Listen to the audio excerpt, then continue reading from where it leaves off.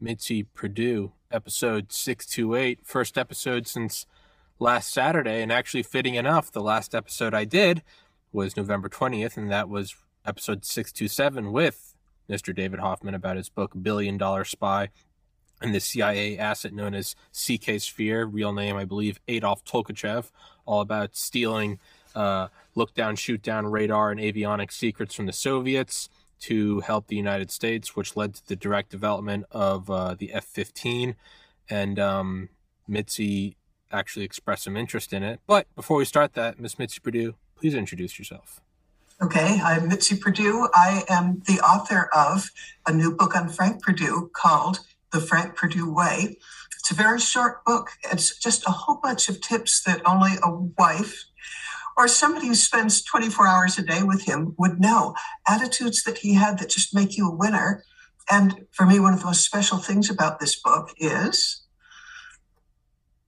it's full of tips that anybody could do. So you put them all together and boy, you can have success beyond your imagination. So the Frank Perdue Way, available on Amazon. And now, since you have told me that it's okay to monologue, I want to respond to David Hoffman's book and to the conversation there, because I'm a regular fan. I listen. You're my companion, sir. Yeah. But I wonder how many of us there are, because you're just, how about just the smartest, most innovative, original, fun? I just deal with it, Tommy. You're good. Okay, so there I am listening to the Billion Dollar Spy, David Hoffman, and CK Sphere. Well, somehow, as happens quite rarely, it was on a topic that I knew just a teeny tiny, itsy tweetsy bit about, and that is the F-35. Now, how does sweet little Mitzi know about the F-35? I could make up such a great story here, but instead I'll do my best to tell the truth. I got to see the Lockheed Martin, and is it Martin Marietta as well? I'm not quite sure of the name, but for sure, Lockheed Martin. I got to see their facility in California. And it's an amazing place. It's known how big it is, but I can just say that it looked to me, eyeballing it like 40 football fields. I mean, just extraordinarily big. It's the sort of thing that if you travel around in it, they have you in a golf cart, because you can't walk as fast as it would take to go from one end to the other. So huge. And Lockheed Martin, I'm told, employs 250,000 people. And the F-35, as far as I can tell, is how about the star of everything they do? It's a fighter jet. And as you mentioned in your intro, we had such a leg up on designing it because of the Billion Dollar Man. Well, in your talk, and in David Hoffman's talk, you're speculating about if we're spying on them so hard, aren't they spying on us? And okay, here's where I have some firsthand inside information. Yeah, they do, and we know it. But just the glorious thing I learned on this tour, oh my gosh, they seed the blueprints and everything else just here and there with things that will cause lethal crashes. And we know how to strip them out the last minute. And the Chinese, according to what I was told, they have to build 20 jets for every one that's going to work, because 19 of them are going to have a crash. And, as I'm listening to this, and by the way, my information is 3 years old, so I don't know what the current information is, but I bet it's similar. I was thinking, as I'm listening to this, about how we seed the blueprints or whatever else that can be stolen with information that will cause fatal crashes. Is it pretty hard for the Chinese to get test pilots? Yeah. I mean, yeah. I would think that would be quite demotivating. Well, that's kind of the beauty of a communist dictatorship, though. Is you don't need You volunteers. just order the next one in. Get in, or you're either gonna die from a gunshot wound, or you're gonna die from crashing. get in. But isn't it the coolest thing that that we know that and we have workarounds?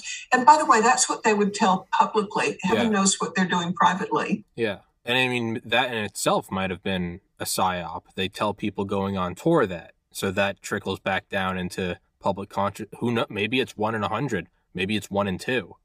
Like, you know, it's the same author, actually, David Hoffman, in his book Dead Hand, talks about a well-known, I think now declassified thing. I cannot remember the name of the program. It was like Ski Court or Underline or something weird, but where we found out the Soviets were basically doing what we were doing with Billion Dollar Spy during the Reagan administration, but they were doing it for things like oil refineries and we found out about it, and instead of clamping down on it, but the thing about it is because there are spies in all levels of government, and that's just everywhere, they had to keep it really quiet that they knew it was going on. And so they're like, hey, they're like, let's not clamp down on it. And they're like, no, we need to, because now the Soviets are, you know, because like what we had over the Soviets is like, I think the quote is, they could build missiles, but they can't build toasters. So if the Soviets are stealing things like oil refinery technology, that may not seem huge, but no, our strong suit is their entire society is always on the brink of collapse and starvation. So we are like, no, you know, they were stealing agricultural secrets. So what we did is we were like, let's let them steal it. But what they did is they would seed like the software with just a couple glitches, to the point where one time one of the oil refineries in the Soviet Union exploded. It was the largest non-nuclear explosion ever detected from space. It was so large that our nuclear explosion detecting satellites caught it, and there's like a flash message, which I think is the highest priority, beamed down to the White House, and Reagan was brought into the Situation Room, and they're like, what's going on? You know, because at that point they had nuclear weapon above ground explosions outsourced or outlawed for 20 years, to the point where the CIA director had to come in and was like, hey, no. It's fine. That's perfect. We want that. But that's how closely guarded it was, because if someone else in the government found out that they were seeding it, well, then the whole thing it's this kind of one-upmanship. And I know I told you before we started recording, don't apologize for monologuing, and I just monologued, but that is a huge thing. Well, okay, how about there are 2 monologuers together? Yes. But I remember I was a government major in college, and the professor, he was a defector from the former Soviet Union. And he said, that there was just an exquisite balance between their ability to spy and our getting defectors. Yeah. Except that our defectors cost us a lot less than their spying. Yeah. It's, David Hoffman said, I mean, because we did have traitors in the U.S. government. We had Kim Philby, right, who was good friends with James G. Sangleton, the head of counterintelligence, which is stopping. If the analogy I heard is, if intelligence is going to score a touchdown, counterintelligence is defense. You're just stopping them from stealing your stuff. We had a couple. Kim Philby was one, and then the other, I think it was Aldrich Ames, who sold out. Yeah. I think that actually is what led to the catching of CK Sphere. Aldrich Ames sold out a ton of people. No. Yeah, and led to his execution. And then who's the Hansen? I can't remember. It's Brian or Byron Hansen, who was caught in the 90s or the 80s. He was selling stuff from the FBI, and that wasn't even ideological. He was just getting paychecks. And he is still alive, and he's rotting in prison in ADX Florence. But I mean, the thing is like, you can kind of name our defectors. Like, you can kind of name them. That's how few there are. And they're, by all means, detrimental. But David Hoffman says it's kind of the hidden hand, the hidden hand of the free market. It's like, how did people know to create Uber? And it's like, well, there was no top down. It was just this need for this thing. He says there is a hidden hand in the Soviet Union where they can try to stop the big level defectors. But when you torture people, when you kidnap people's parents, when your wife's father was executed 30 years ago, you have all these little kind of splinters in the brains of your citizens that every single one of them is really, and what CK Sphere said is he wanted some money, But when asked about it, he's like, I just hate the Soviet Union. They killed my wife's parents. They tortured my parents. And he didn't care. And when the CIA station chief would say to him, like, this is dangerous, he would say, everything I'm doing is dangerous. And like, I don't care. And so, yeah, like their defect, although we have ours, that's always the thing is there is a hidden, a communist, the very, Chinese test pilots. We say that because we're projecting as Americans. We're like, why would we get in there? We value human life. And then Chinese, it's no, get in there or we're going to shoot you. That very dynamic is what leads to much greater numbers of defectors to us, at least in my opinion. I think it's hard for Americans, or maybe even Westerners, to grasp the difference of value that human life has. Because I think of the Uyghurs in China, organ harvesting, I'm told it's $1 billion industry. And for all I know, I heard it in one of your podcasts, but I'm thinking of a story I heard of a guy who needed a liver transplant. He went to China being told that there wasn't a long wait list. Well, something like 8 of the livers failed, but he kept being able to get a fresh one each time until finally one took. But, his conclusion is somebody died to give me that liver. Yeah. Because there's no way that they could have them fresh and available at a moment's notice on that scale. Yeah, and if they were leading the world in economical, like, organ regeneration, which is still on like bleeding edge kind of sci-fi in 2021, like it's possible in the same way that like a cell phone in the 60s was probably possible. There was like JFK's Secretary of Defense. He did have a cell phone. He had a government issued cell phone in his limo, and that was in 61.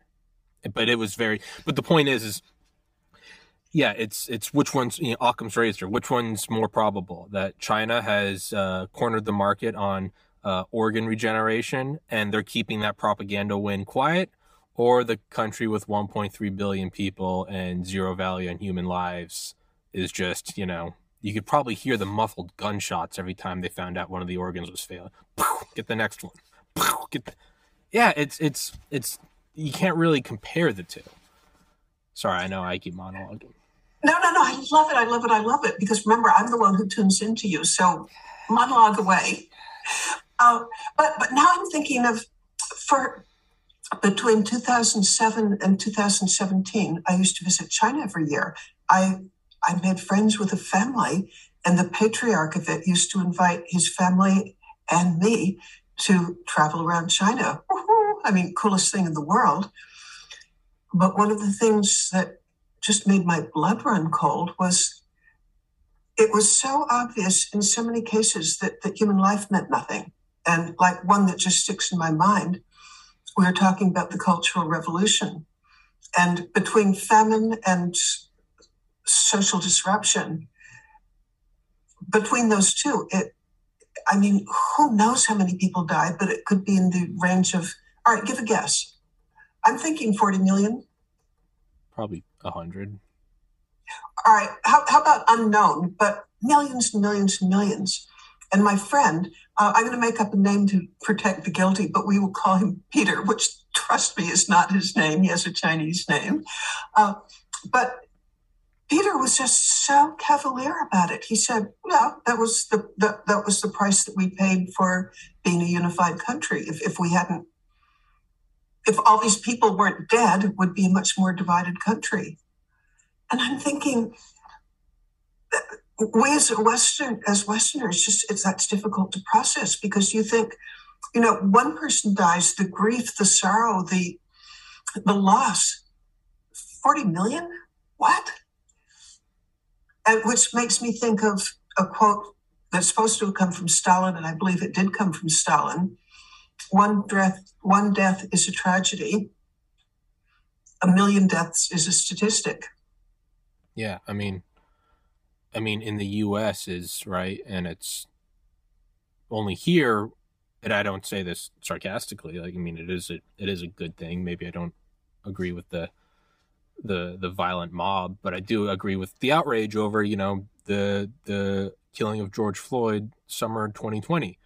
Only here, right? Or the fact that people still talk about Ashley Babbitt being shot on January 6th. It's only here that these cases of governmental force killing citizens makes the news and results in riots, as opposed to just, what happened to Grandpa? He's gone. Don't ask any questions, or you're going to be gone too.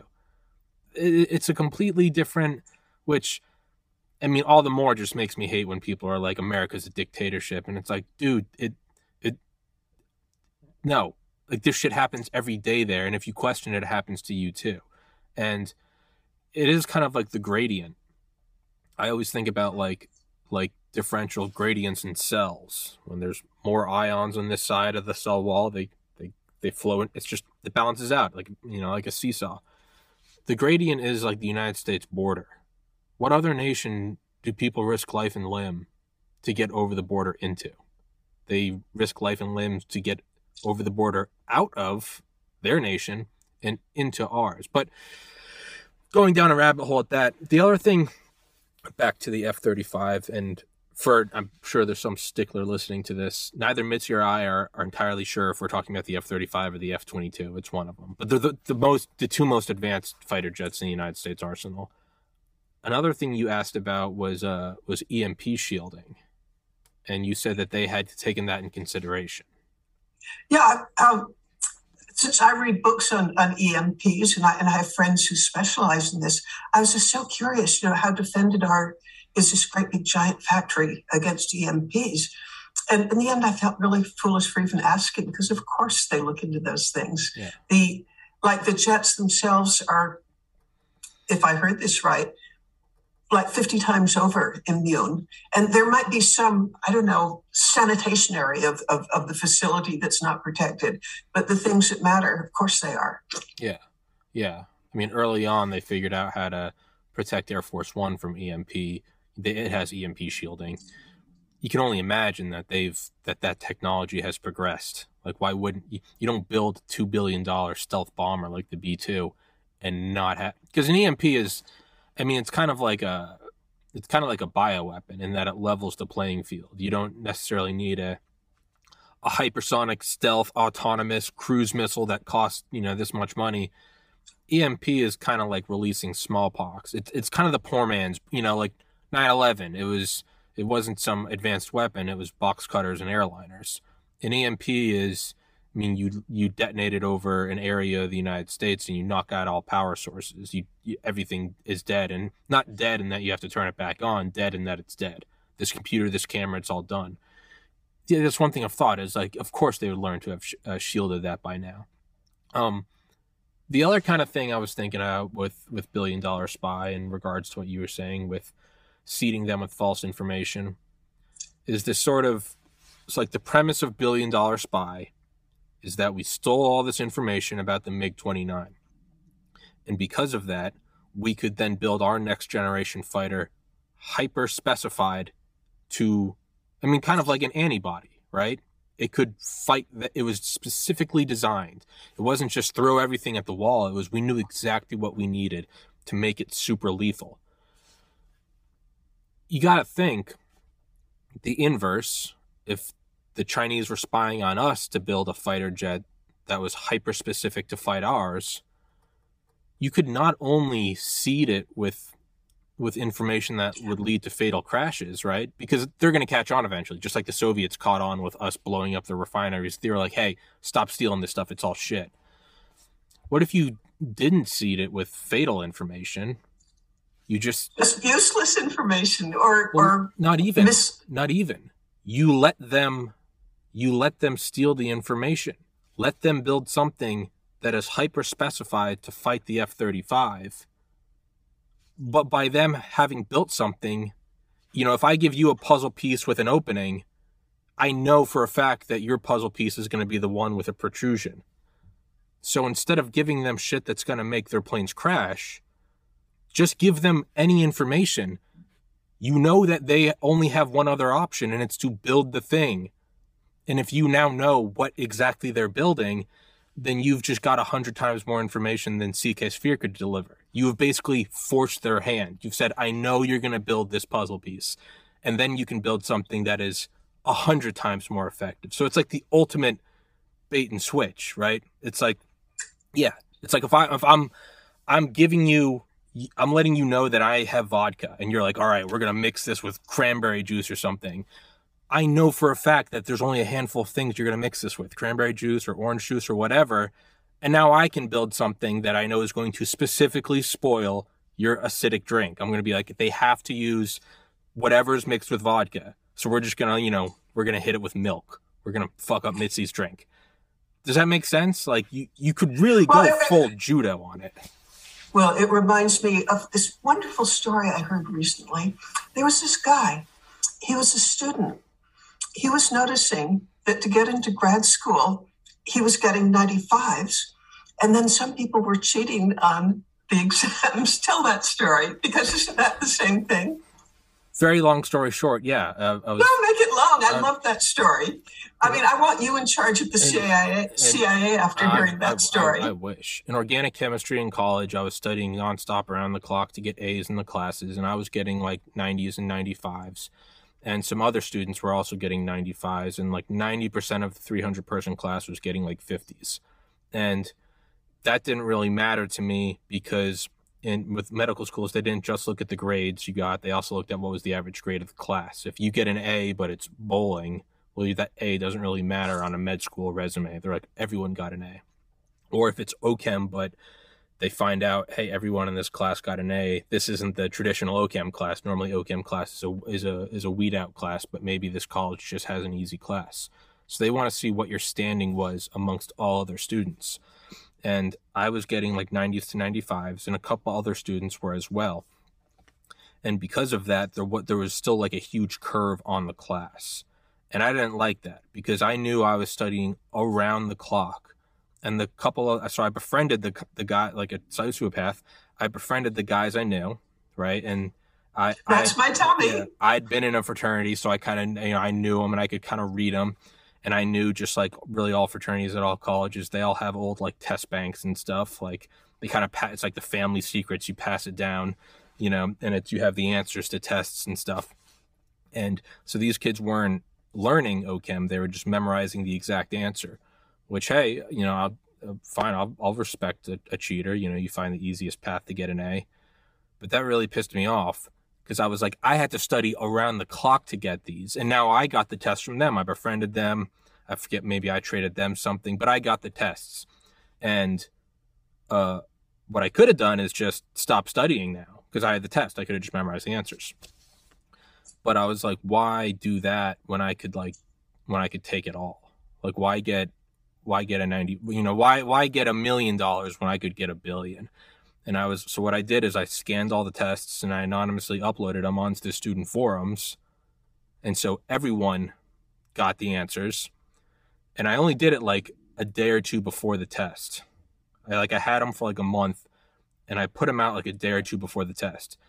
Because if I uploaded them and the professor found out, these kids would have a chance to study up, or maybe they could find other tests, because sometimes the professor will cycle through just a certain number of tests for one exam, right? So what I did is I waited until the last possible moment, uploaded them, which you wouldn't upload it on the actual like UGA school forum. Like that's retarded. No, like if someone really wanted it, but I purposely put it out there. So it made all the rounds, the TAs saw it and they were like, hey, they told the professor. Now the professor has to cover his ass. Because if his higher ups find out, hey man, there are circulating tests, it looks bad on the school. So I forced the professor's hand to create all new tests. The kids that were getting 95s now started getting like 5s and 10s on their tests. The students who had been studying all along and getting 50s were still getting 50s because they just understood about half organic chemistry. But I understood 95% of it. So I started getting the only 95 in the class. And so there was this enormous outlier effect of where it wasn't a grouping, it was just one person. And I did that for all 4 tests that semester. Right before, I would just spike them. And I did it specifically because if you're not in like a 10-person class, you have to know if I wanted a letter of recommendation from Mitzi Perdue, like you're going to give me like a very specific one, right? Versus if I want a letter of recommendation from like the mayor of my town, they have like a template. And med schools aren't stupid. They look at it and they can tell when it's a template. So if you're in a 300-person class and you go get a letter of recommendation from the professor, it's going to be one that med schools kind of disregard. Just like they disregard the A in PE, they also disregard the template ones because they're like this, the professor just stamps them out. So what I did is, by being the only outlier, and I turned the whole semester into just, it was a pain in the ass for everyone. The professor had to make new tests. Like half the class ended up dropping the class. And so they had to take it again the next semester. I think some students didn't graduate because of that. So they had to go back and take another semester of tuition, there was a lot of collateral damage. But I made sure that the professor understood that like this semester was weird, and one kid, despite him changing all the tests, was still getting near perfect scores. I think I got a 99 in the class. So when I went into him at the end of the semester and said, can you write me a letter of recommendation? He was like, I can give you one of the template ones, but we all know they're worthless. And I was like, I got an A in your class. And I vividly remember, I can still see it in my mind's eye. I remember him looking up from his desk and going like, what's your student ID? And I gave it to him. And he goes, oh, that's you. And I was like, yeah. And he goes, yeah. So he wrote me this long, extensive letter about how I was the only one who got an A and how he'd never had that happen before.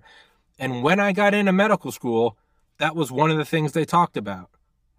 He was like, yeah, you have this letter from like Professor Hubbard. Like, because again, they get all the letters of recommendation. And they're like, bullshit. That one's from your friend's dad, who's a surgeon, like, blah, blah, blah. They found this one and they were like, so that literally helped me get into medical school. So it's the long-term win. It was worth all of that, as opposed to me just brute forcing it and then wringing my hands at these other frat guys getting A's. You can only imagine that that's happening at the highest levels. Like, hey, let them think they're stealing the planes. And then what would it be? At the last minute before the test, we change the exams? At the last minute, what's the test? It's conflict.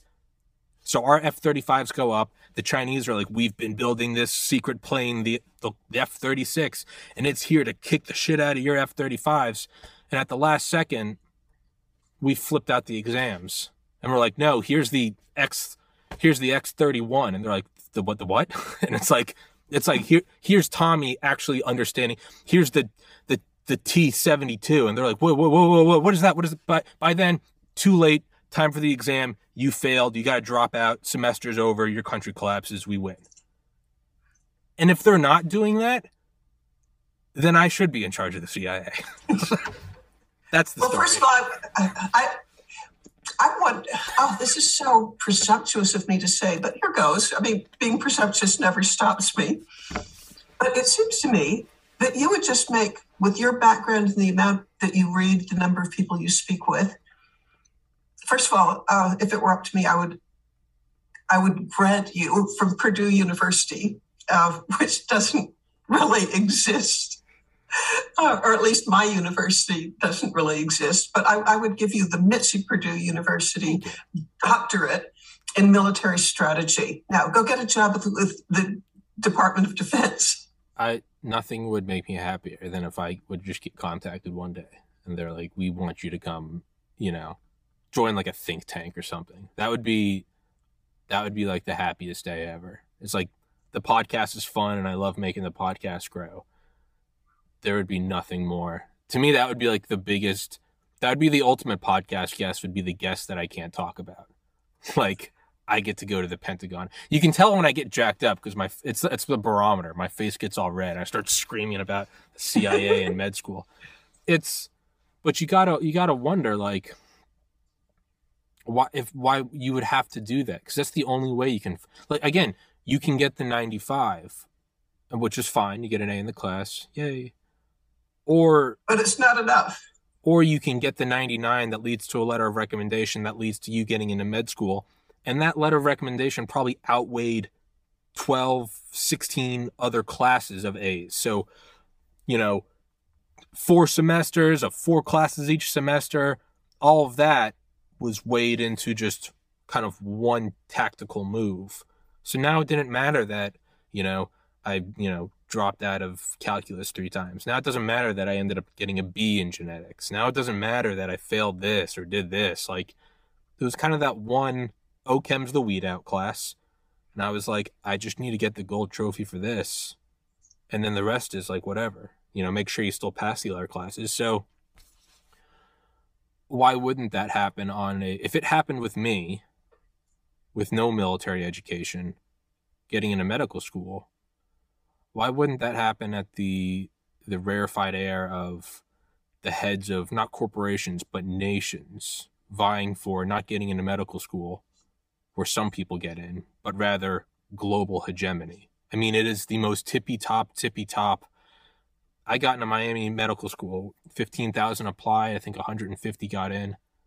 This is smaller than that. This is one gets in. There is one global superpower. You can only the highest stakes that exist. It's the Cold. We all know about the Cold War specifically because it was that weird time when there was 2, right? It's the highest stakes. It is beyond the gold medal. You can get a gold medal at the Olympics, or you can get the gold medal and set the world record. There's just this. You can get a Super Bowl ring, or you can be Tom Brady and get the most out of anyone. It's not just a ring or a trophy. It's global superpower, and the loser often ends up getting eradicated. Why are they not doing this? Well, okay, then here comes the theory. Okay.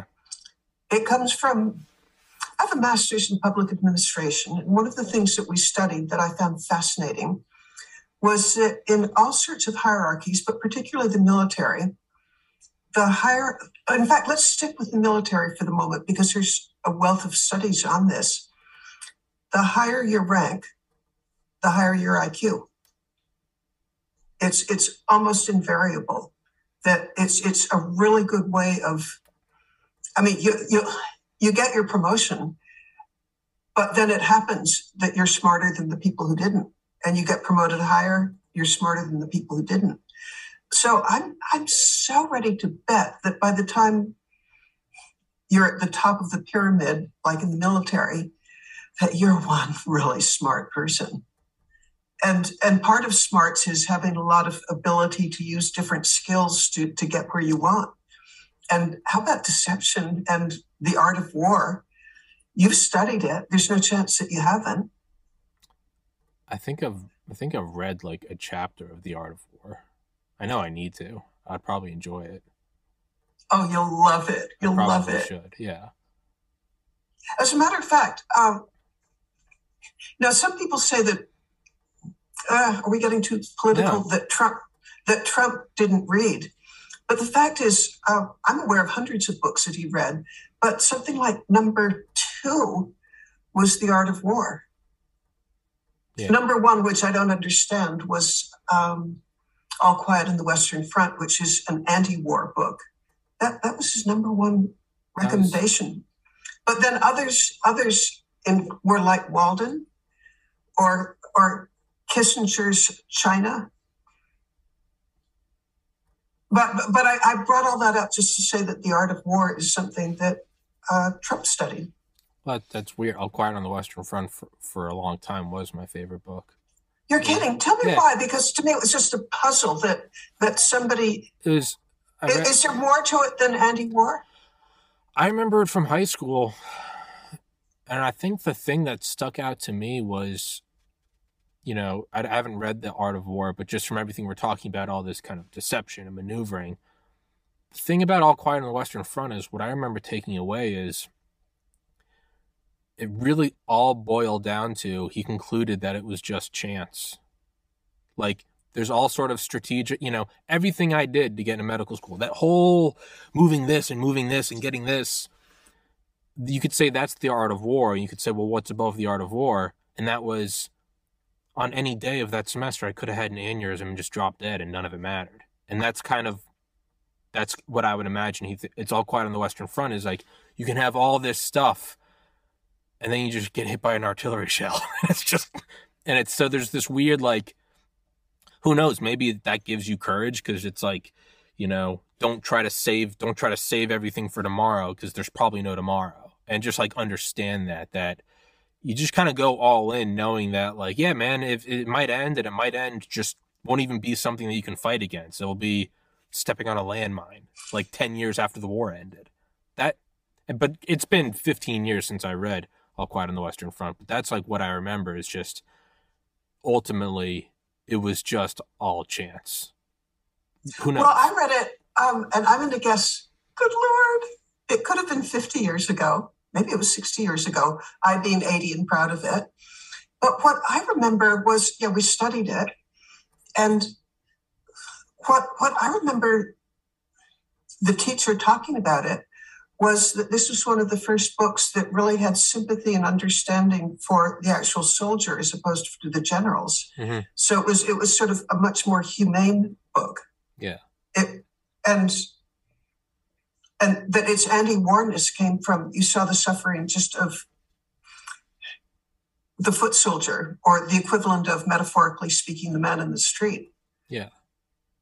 And so I don't know why it's Trump's number one book. It might be what you say, just the chance of stuff. Or what about it has tremendous sympathy for, metaphorically, the man in the street, the average Joe, not the general or the duke or whatever. Yeah, I'm trying to think. Like, one of the things I remember most about it is, like, he like went home at one point. He actually served like 2 tours.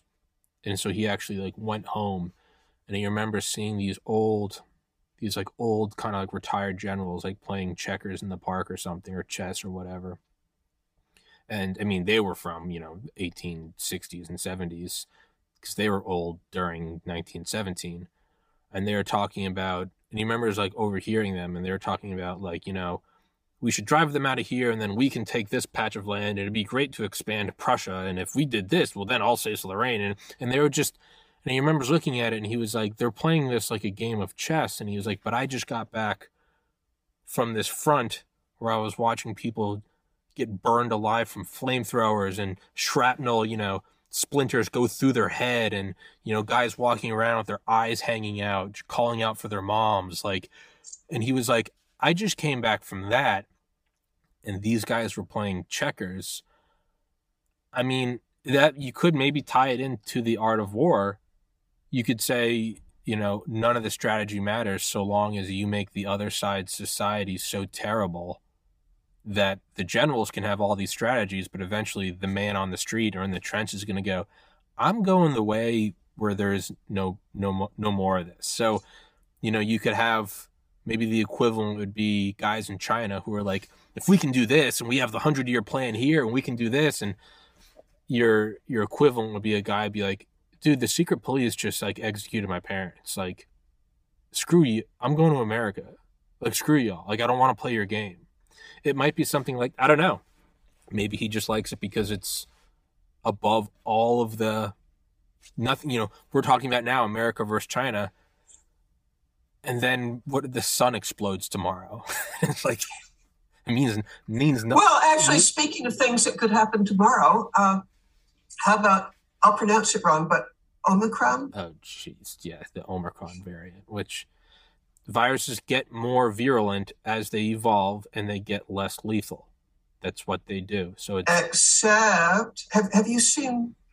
Have you seen a description of, like, the genetics of this new variant? I recommend that everybody take a look at Chris Martinson, peakprosperity.com. Chris Martinson it's Dr. Chris Martinson, and his specialty is pathology. And within that, he seems to know one heck of a lot about genetics. And he has it's a graphic, which I'll try to describe. But imagine, like, the first 7 or 8 variants. They have like 1 or 2 mutations, and that you can see what one grew out from another. And it's just sort of all very evolutionary and organic. And then there's the micron with its, I don't know, does it have 20 mutations, 30 mutations? New one has 32. 32, that sounds right. And I'm still suffering over whether it was the F-36 or the F-35. F-20. It's all fighter jets. Well, okay, we know what I'm talking about, even if I'm directionally correct. Okay, let's go back to 32 mutations. This guy who's a pathologist who knows insane amounts about genetics, because I guess if you have a doctorate in pathology, you know an awful lot about pathogens and how they evolve. And he said, I mean, I hope I'm quoting him correctly, but I do believe I'm quoting the graphic correctly. You see on the bottom axis, you can see that it's just very clear where delta comes in, where the different ones, one or two, and then a complete anomaly, kind of hockey stick kind of thing.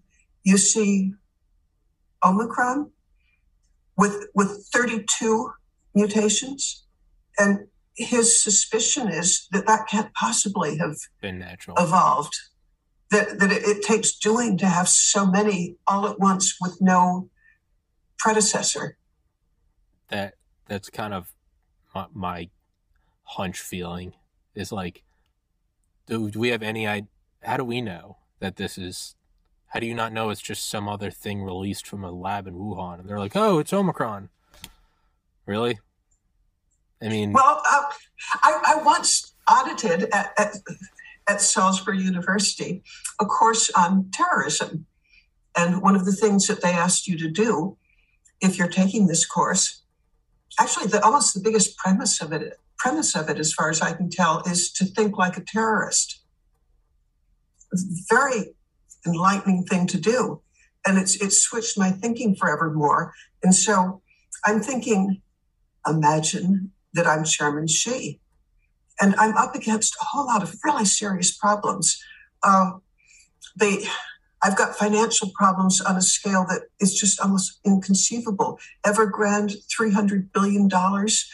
How about that's approaching the cost of national defense for the United States? I mean, it's not the same, but it's just a scale that's just unthinkable, and it's going bankrupt. But that's just one of probably hundreds of other real estate companies, which is somewhere around 29% of the GDP of the whole country. He's up against floods that are in some areas, it's 1 in 1,000-year floods. He's up against crop failures because of the flooding or because of locusts. He's up against large numbers of countries that are really mad at him right now because with his Belt and Road Initiative, he's started things that he's not finishing because he's just not having the money to do it. He's got loads of people who are really unhappy for reasons that you've described, where you execute somebody's brother, they're not going to feel warm and fuzzy towards you. So between economically, food security, military security, he's up against a really bad place. What would I do if, having taken or audited some of the security classes, some of the terrorism classes, what would I do? I think to protect my own self, and given that if I'm Chairman Xi, I don't think human life matters as much as it might to a Westerner, I think I'd unleash something else from the Wuhan laboratory. I mean, I've got them and I'm desperate. Yeah, they're cheap. They're not nuclear weapons. Nuclear weapon, it's suicide. But this, I think I've got some nice plausible deniability. Absolutely. It started in Africa. It's the Botswana variant. Yeah, 100%. I'm terrified that I've just revealed that I'm a tinfoil hat person. No, it's when people say do your due diligence with electronics, they're like, oh, that's a smart guy. You don't just buy the newest Apple thing. You find the one you want, compare it to others. Do I want this or Sony or Apple? Or when it comes to dating, or do you marry the first girl you make eye contact with in kindergarten, or do you scope out the field, learn more about yourself, and see which relationship works? With all these other things, we always call it, oh, that's due diligence, or that's an experienced guy. But when it comes to questioning narratives, which we said earlier, the highest stakes there are, global hegemony, all of a sudden it goes from, oh, there's a critical thinker, to, oh, tinfoil hat. There's this just with everything else. Which phone did you buy? Which microphone did you choose? Why did you choose it? Well, there's money and there's value and there's quality. But when it comes to questioning who's being in charge of the planet in the same kind of, you say the names in the same breath as Genghis Khan and Alexander the Great, the highest stakes there are. You're a tinfoil hat thinker, Mitzi. What? Well, come to think of it, I'm going to take away my tinfoil hat self-description, because I didn't say this is true. I'm just saying that if I were him, this would be an option I'd explore. Well, that's what I'm saying is no. You don't have to say it's true. You're just examining. I'm questioning it. Yeah. I mean, is it just a variant? Maybe. Who's benefiting from this? Is it something else? What is going on? And I'm sure there was some guy that worked at that Russian plane factory who was like, his friends probably called him a tinfoil hat guy. He's like, dude, fucking Tolkachev, man, I swear to God, I think he's got a camera inside of his pen and he's taking pictures of it so that the CIA can give it to the U.S. Air Force so that if war ever breaks out, their plane could preemptively take down our plane. They looked at him and they're like, his pen has a camera so they can all right, buddy. That's exactly what was happening. That was exactly what was happening. I don't think there's anything absurd about questioning. Maybe it is just a variation. I don't know. I'm not a molecular biologist. I have no idea. On the other hand, I invite everyone who's listening to go to Peak Prosperity. And let's see, today is the 27th of November. Mm-hmm. So look for Peak Prosperity and if I'm not sure quite how you do it, but look for the blog that was posted today, and you'll see an extraordinary graphic. And again, to repeat, that graphic shows a hockey stick all the others are just sort of all the other variants are just sort of a nice, very gentle slope where that, it's one mutation that made the delta. It's one that made the lambda. And then suddenly this hockey stick that almost leaves the page where there are 32. Dr. Chris Martenson, the pathologist, said this can't happen on its own. And by the way, to use a little bit of logic here, when somebody has the means, and we know that's what the Wuhan Institute of Virology does, it studies gain of function, and they have the motivation. They've got means, they've got motivation. Motivation, by the way, to keep China above water. With the amount of problems that they have that are existential, I think they've got like 5, each one of them, which could do them in. They've got to do something desperate. So they've got the means, they've got the motivation, and I don't think they've got a moral constraint that would keep them from it. Or we released it so that people like you and I would come to the conclusion that it was a desperate China, and it's just going to rile up public support for an eventual war with China. Except that, okay, more. You really want to start to get up to the high. I'm totally into that. Except what we don't know at this moment is, I think we know that it's probably more transmissive. We don't know if any of those 32 mutations cause more harm.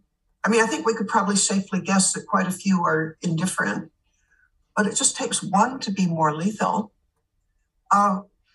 If that happens, and we don't know that yet, but if it is more dangerous, not because of its transmissibility, but because of its lethality, good God, what that's going to do to the economy of the world.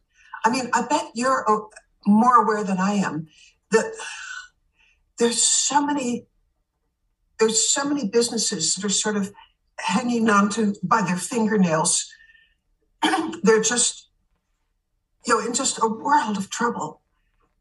And what happens if there's another lockdown? And if there's another lockdown, what does that do to the supply chain? I can see dominoes on a scale that if I were Chairman Xi, I'd be delighted. On the other hand, if I'm Joe Biden, I don't think I'd be delighted.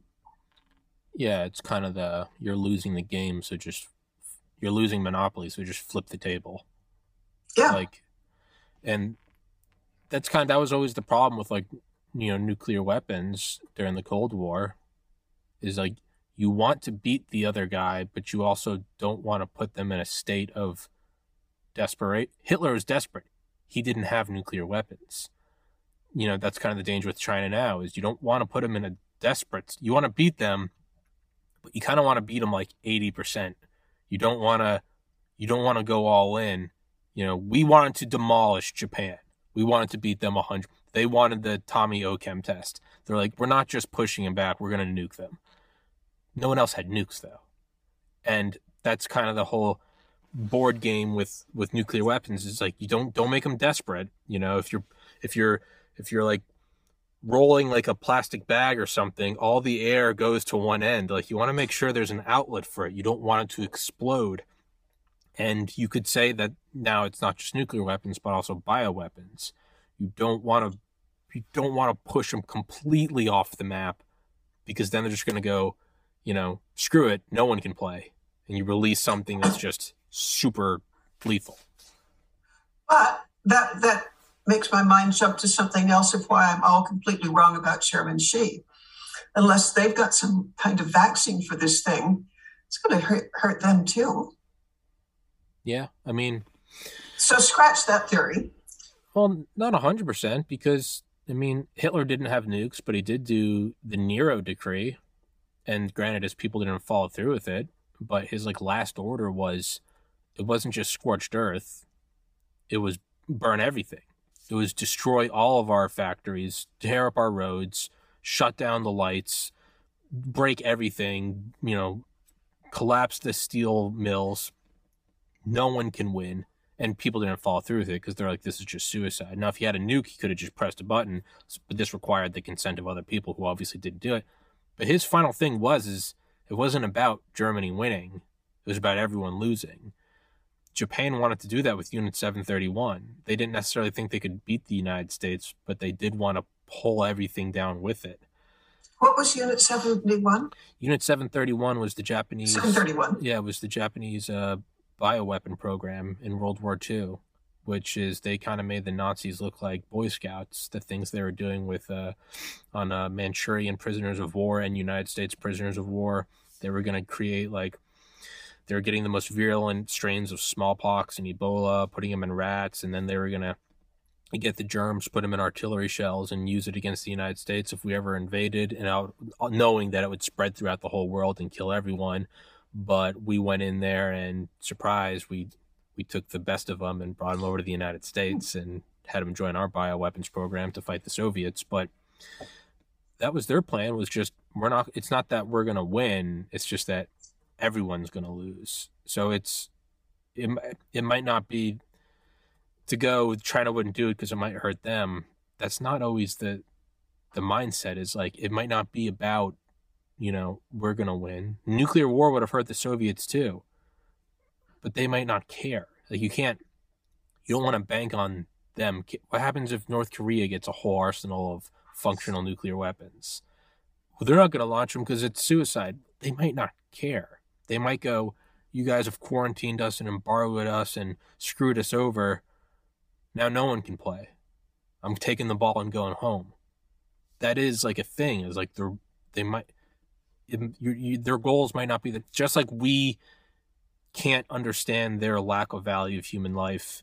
We also might not understand their end goals. Their end goals might not be, we look at it as, well, then there's no world to rule over. That might not be their mindset. They might go, what did you say earlier? How do you get the test pilot in there? Well, in communist China, you put a gun to his head and say, get in there. We look at it as, why would you release this? This hurts you too. They might say, yeah. It might, I don't know. I have no idea. Well, then that brings me to another thought. And again, I think I heard it from one of your guests, but ethno-bioweapons? Yeah. Well, what if this 32 mutation thing hits some ethnicities and not others? Yeah. OMG. Yeah. Yeah, it's bioweapons against specific sequences that are found in specific races. But that's also... Aren't we cheery? Aren't we cheery? But that's also the downside of aside from being demonic, is the downside of those is there's also a direct fingerprint on those. Like launching...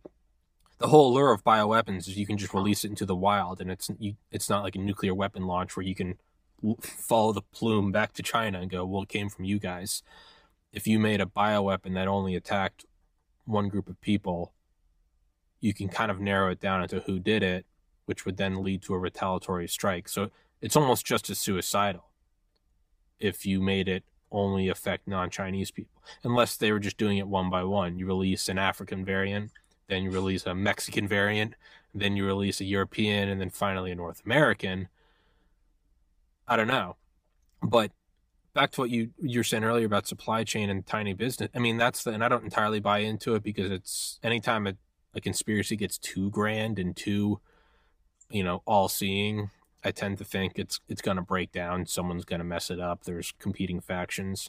But that's the whole idea behind the Great Reset, is that you release these things, destroy small businesses, so the only ones that survive are Amazon, Walmart, whatever. And just like we only have a handful of social media giants, Facebook, Instagram, Twitter, YouTube, Snapchat, Reddit, it's very easy to control them when there's only 5, when you can just get 5 people in a room, and let's say you're the US government and you go, hey, censor this, and you only have to keep 5 people quiet, and you can affect what 7 billion people see.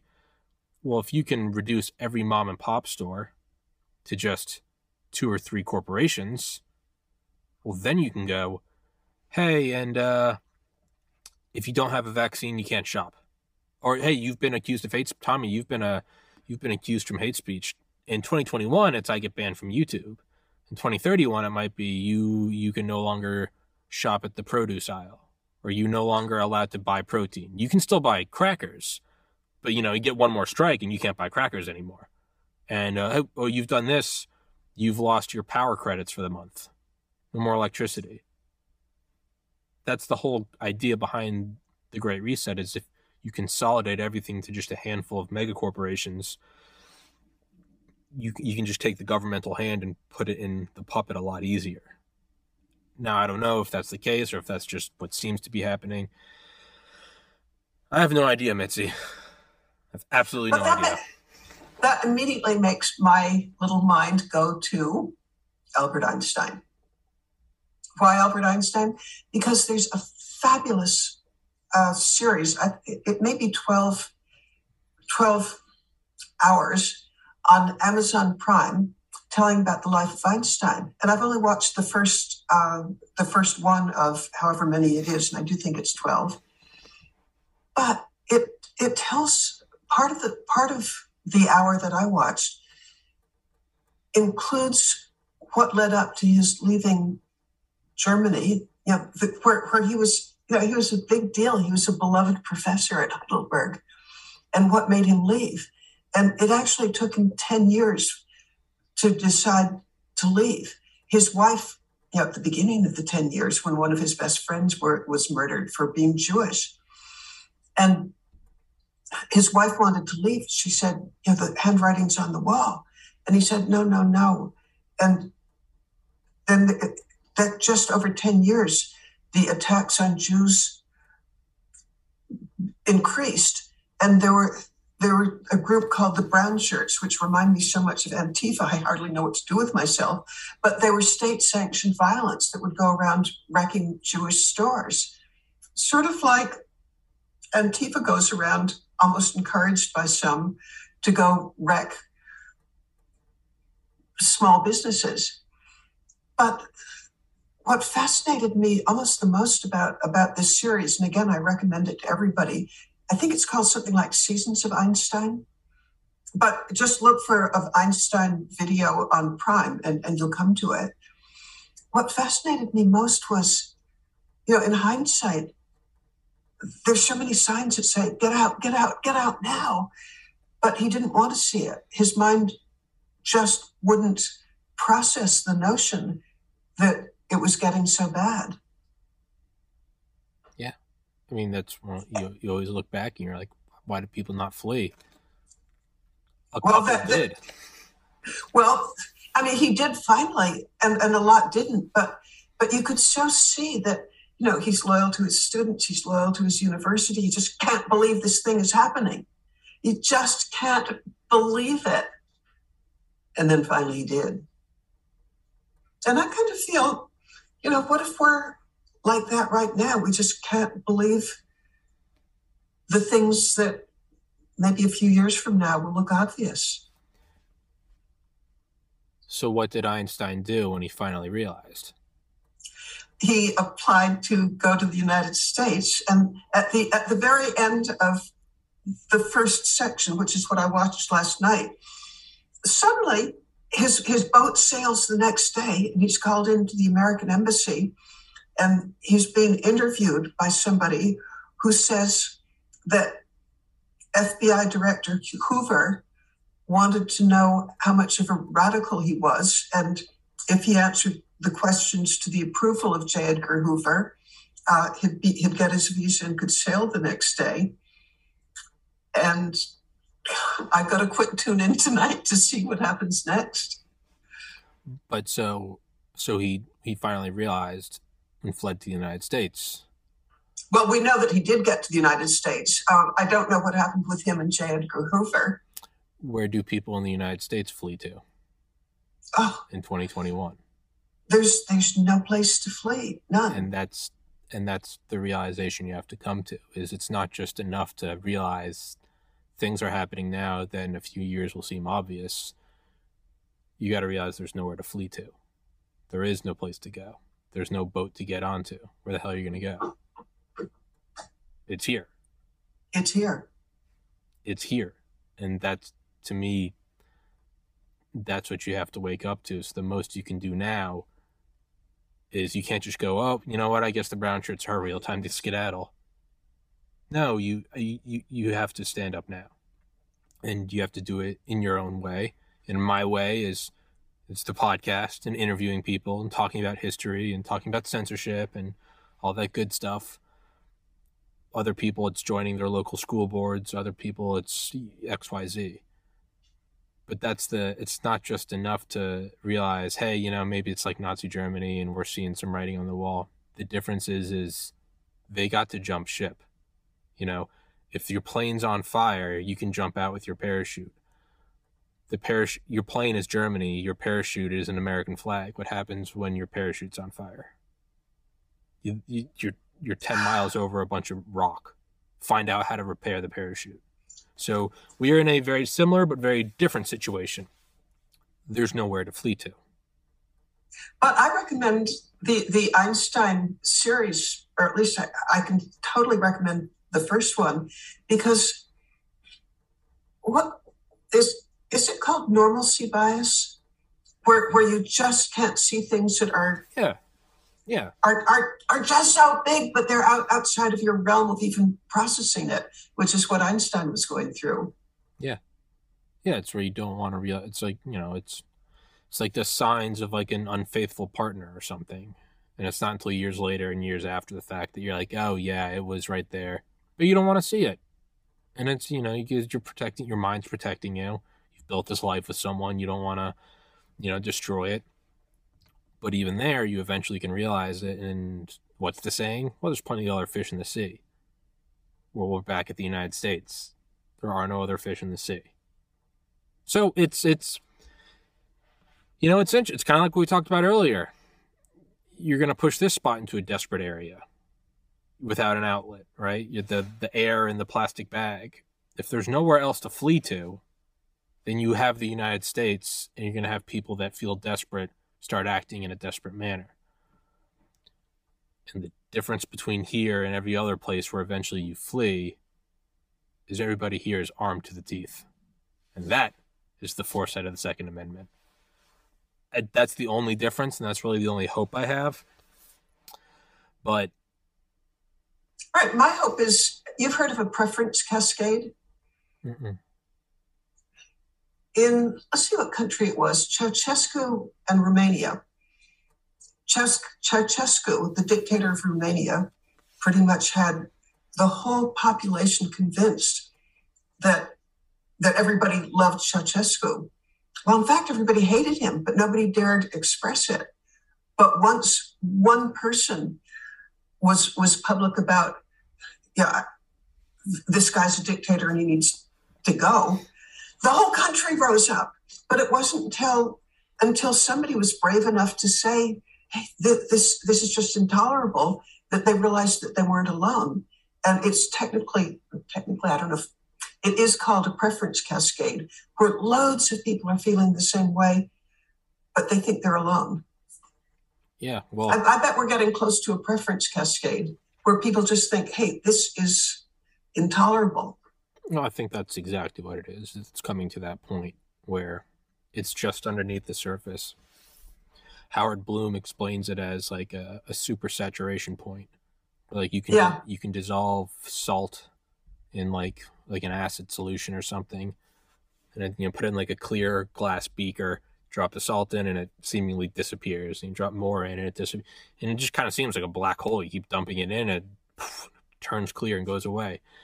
But you do get to a certain point where if you add one more milligram of salt, it hits a super saturation point, and all of a sudden the entire beaker will turn into just a crystal of salt. It'll just appear. And you're like, where the hell did that come from? Well, it's been building up the whole time, and then it just finally tipped, and the whole thing solidifies. I can only imagine that's what's happening. I think we're getting awful close, because yeah, I get to travel. I mean, I may not if this Omicron thing continues, but recently I've been in like 4 of the Midwestern states. I've been in Dallas. I've been in Texas. I've been in Arizona, New Hampshire, New York. And yeah, there are an awful lot of people who are really upset. Yeah. I think it's coming to a point, and yeah, I'm actually very confident it's coming to a point, and I think, despite perhaps all evidence to the contrary, I'm very optimistic for the future. I think it's bad. I just think, I don't know. I see in my own experiences, I see too much writing on the wall that says good will come out of this. And I don't know if I can necessarily quantify it or define it or put it in a bullet point list. But just something in my gut, something in my heart. And who knows, maybe it's just my brain protecting me from the inevitable downfall. But it always makes me think of the General Mattis quote: intuition is subconscious pattern recognition, nothing more, nothing less. Wow.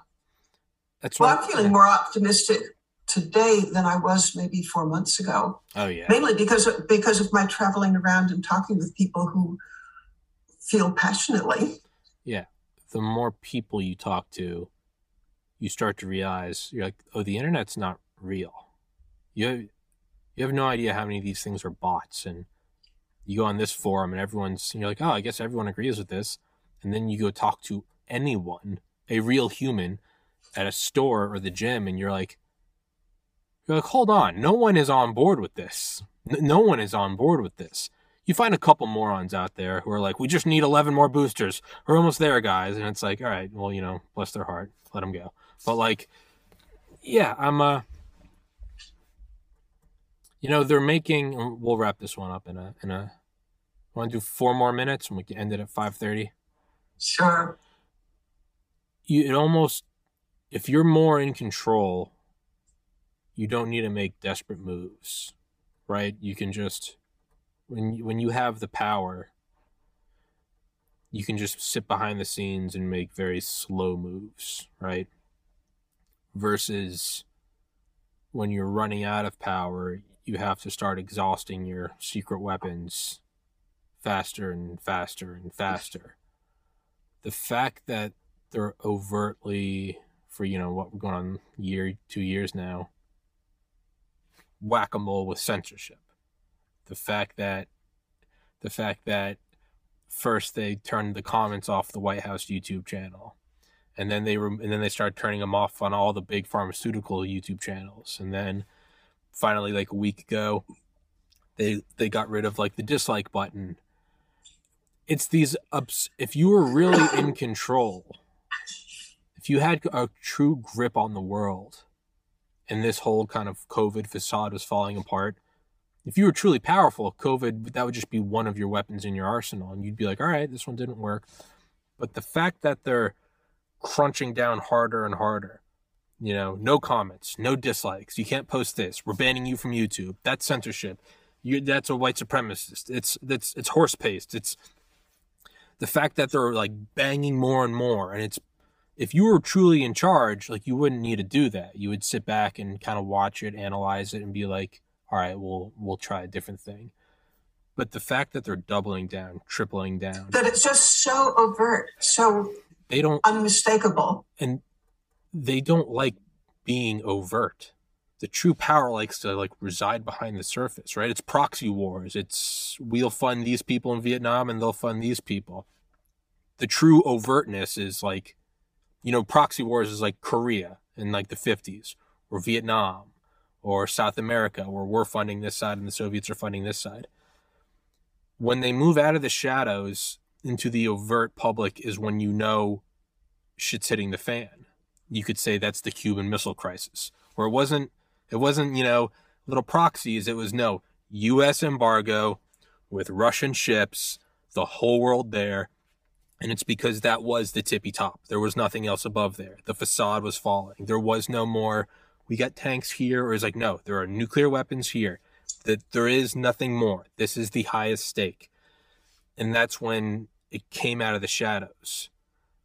That's what I think what's happening right now. The fact that they're having to utilize these things that on a human level we are also viscerally against.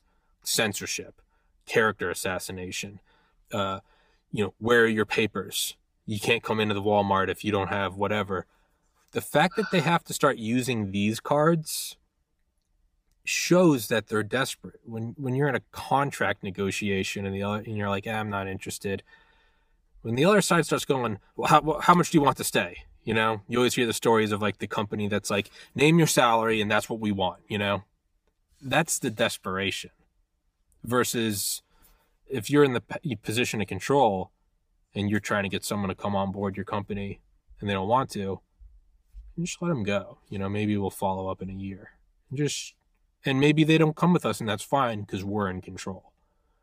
Versus when it's like, CK Sphere, when he was like, I want twice as many rubles next month, CIA was like, yeah, we'll write the check. What do you want? Because that was our guy on the inside getting look down, shoot down radar. There was no... So when the moves become more desperate, it's either a good or a terrible. It's weakness. I'm going to go with that. It's weakness. It's well, at the very because it's not, among other things, it's not persuasive telling people that they're stupid or whatever. Like on the vaccines, if I was trying to persuade somebody to take a vaccine, I don't think that I'd tell them, you're stupid, you're uneducated, it's not the way. No, you'd be very, the United States is in control in the Cold War. We don't need to force you to stay here. We know the defectors are going to come. Because when you start, you're an idiot. You're not a scientist. The science is settled. Censor all these doctors. Only have these ones. Turn off the comments. No dislikes. But now that can be a good or a bad thing. It means either way, we're coming to the end of something. And it's either good because the evil powers are about to fall, or it's bad because they're about to lash out. We live in interesting times. Can't say it's boring, that's for sure. The ride is interesting. Whoever designed this ride of life, I give them an A, 5 stars. It's a fascinating ride. Toby, I want to have a date with you exactly 1 year from now, and we sort of look back on what was said today. I will. Let me put it in my calendar right now. Because I'm perfectly prepared to learn that everything I said was wacko. Yeah, I'm fine with that. On the other hand, what if I'm not? What if what I've said is not wacko? Yeah, it's a perfect fitting end for this podcast because I emailed David Hoffman to talk about his book on like November think 20th of last year. And he said, email me in a year. So I emailed him a year to the day. No, I think I emailed him a year to the day. It was November 13th. And he was like, yeah, you followed up. So we ended up doing the podcast a week later. I'm not kidding when I say I'll put it in my calendar right now, and it will be here before you know it. November. Okay, but I want to see you in between as well. Oh, of course, yeah. But otherwise I'll have a tantrum. We'll do a follow-up to this specific episode. So Sunday, November 27th, 2022, Mitzi, Perdue. We'll do it at the exact same time, 4 p.m. Eastern. And I'll put it in a note. It is a follow-up to episode 628. It's in the calendar. So many questions will be answered by then. Like, was Omicron just the scare of the day, or was it really big? Yeah, we'll either look back and realize just how wrong we were about everything, for either better or worse, or we'll be doing a podcast together in a bunker because the world's over, and there'll be no one to broadcast to. Or we'll be writing it down on parchment paper because electronics don't exist anymore. Or we'll look back and jokingly be like, "What? Oh yeah, no, that was stupid." Which I hope. Yeah, we were nuts. We were just off the rails. Yeah, I hope it's, and I do think I yearn to be wrong. I think things will be better. As you said, I mean, you go back 6 months ago in episodes of this podcast, and you can see how much darker it felt. Versus little bits of light are starting to punch through. Very tiny, very slowly, but I think that will continue. So I'm going to go with a great awakening. Hell yeah. This is why I love you, Mitzi. Well, I adore you.